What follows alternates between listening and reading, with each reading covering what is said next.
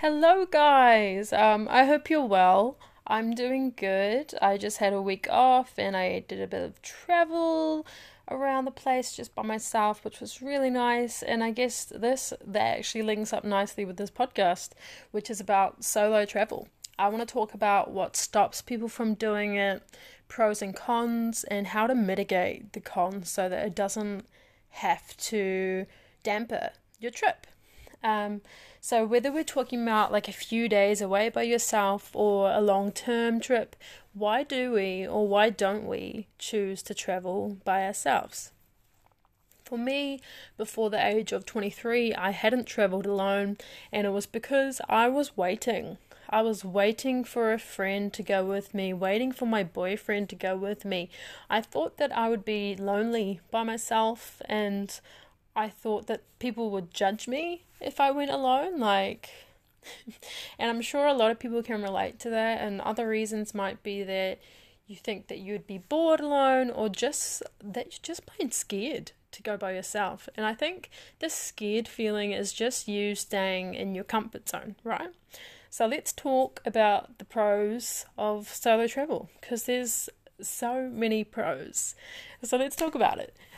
My history of solo travel includes 7 weeks backpacking in Europe, a little bit of van life in New Zealand, travelled around in my van for a while, and now I'm a travel nurse here in Australia. So I've written some pros and cons that I've experienced and kind of talked about with some other people as well, and the pros go like this. So the first pro is getting to do exactly what you want to do. You don't have to consider anyone else. There's no compromise that you have to make.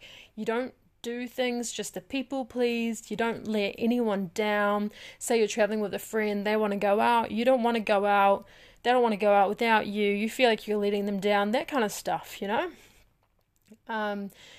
And every day is then as slow or as full to the brim with activities as you decide. So you are in control, and I love that. I love that. The second pro is that when you are alone, it's actually a lot easier to meet people than it is than if you are in a group.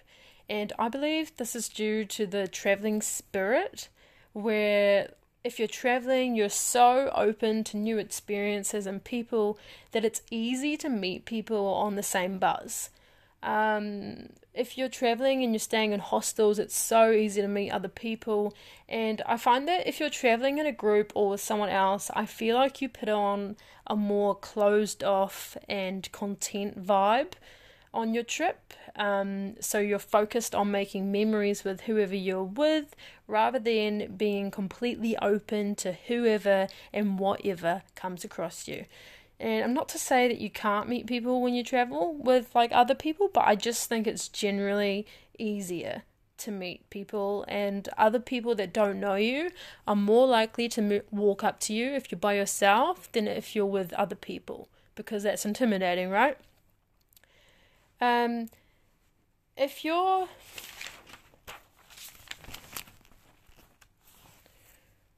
We can also comment that if you're doing the things that you love, so you're making these choices based on what you feel like doing every day, you're also more likely to meet people organically who are into the same thing that you're into.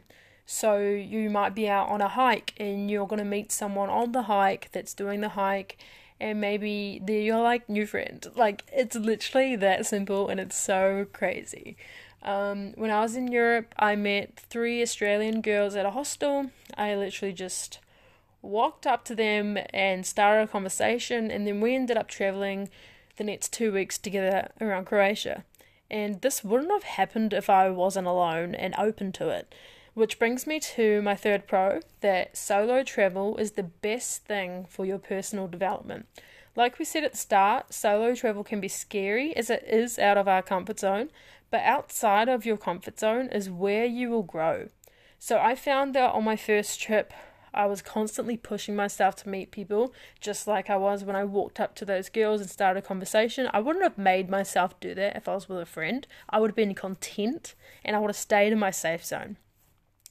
So I found because I was pushing myself all the time, my confidence grew tenfold in that trip. And not only your confidence grows, but you become more independent and self-sufficient, which are excellent skills and attributes to have and will help you in your other areas of your life as well. So once I got back from my first trip, I found it easier to meet new people, make conversations, and felt that my self-esteem had improved a lot. So that was awesome. However, there are always cons to everything, and we can't pretend that there's not. So let's cover some now and see how to better manage them as solo travelers. The first con that I've found is cost. So it can be more expensive to do it yourself. If we talk about renting a car, it's pretty expensive to do by yourself, and if you're with someone else, you're literally halving the cost.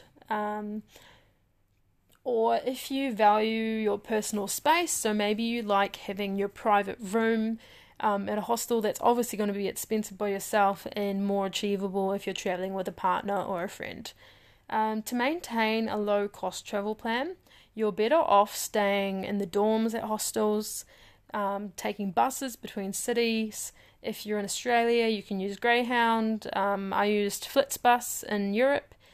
You can get overnight buses, which is like your travel and your accommodation in one, and for a stingy girl like me, that's absolutely what I did. In New Zealand, you can use intercity buses to get between places, which is good. Or you can simply save more for your trip to have the trip that you desire. It's up to you, really. The second con would be, for me, decision paralysis.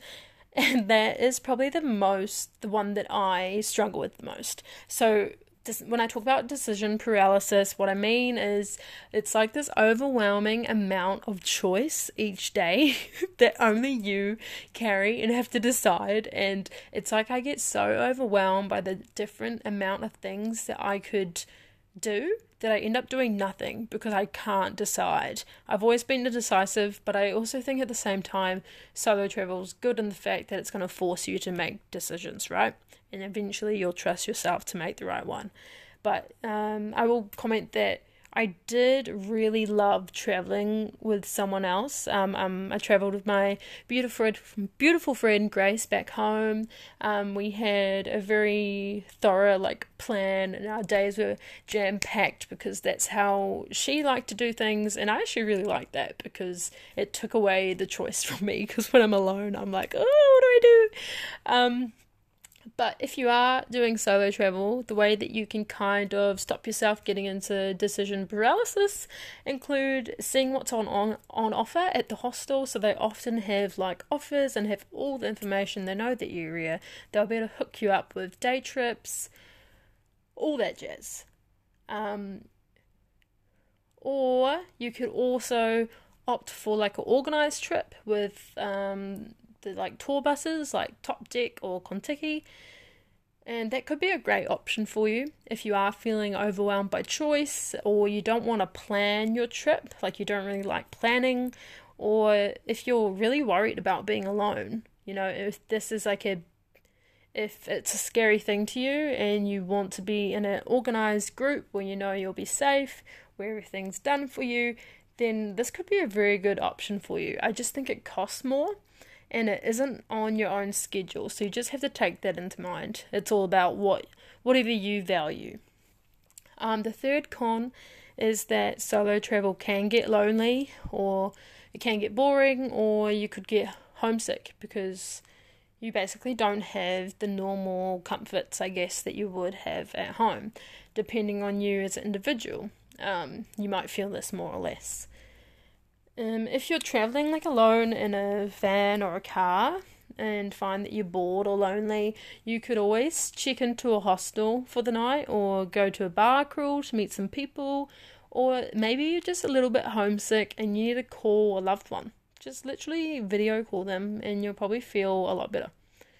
The last con that I want to touch on with solo travel is safety concerns. So going to a foreign country or place is already daunting, more so alone.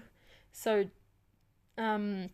For example, if you are traveling in a van, things that you could do to just keep your safety in mind is to checking out places to stay overnight before it gets dark. So checking if it seems safe, You can use apps like Campermate for New Zealand and Aussie, and they just show, where free campsites are, where paid campsites are. You can go to them, see what they look like.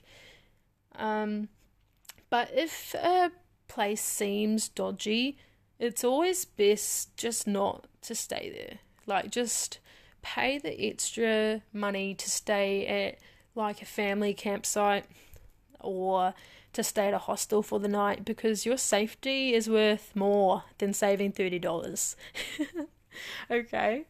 Another thing, just to for safety, you should always tell people where you are. So if you're traveling around in a van, it's best to have someone that you're in contact with, so they have a general idea of where you are, so that if you were to lose signal or get into an emergency situation or lose touch for a couple of days, someone knows where you should be, right? But yeah, be prepared to pay more to guarantee safety. So if you're just traveling in hostels and you're experiencing new cities, things like taking Ubers over walking if it's far away and it's at night. Like, your safety matters. Or for me, it was getting a very, very expensive taxi. I think I literally spent like $180 at 2 a.m. on a Greek island because I was stranded because my ferry was late and there was no buses going anymore. So that is the price I had to pay to get myself to where I needed to go. Okay? But despite all of those like cons mentioned, I really do think that solo travel is like the absolute bee's knees, and the lack of company should never stop you from living the most epic life you could imagine. Stop waiting and start doing. So if you listen to this and you're like, fuck yeah, I'ma go do some solo travel, that's awesome. I hope you can get into the planning stage of it. Think about where you want to go, what you want to do, what you want to see, how do you want to do it. The options are endless, and if you're listening to this and you happen to be in a lockdown, I'm sorry. I'm sorry for talking about travel right now, but your time will come. This won't last forever. Focus right now on saving for your travels if you're lucky to still have income flowing in. Take this extra time to plan your next trip. And yeah, start living, friends. I hope you enjoyed this podcast, and I'll be back. Lots of love. Have the best week.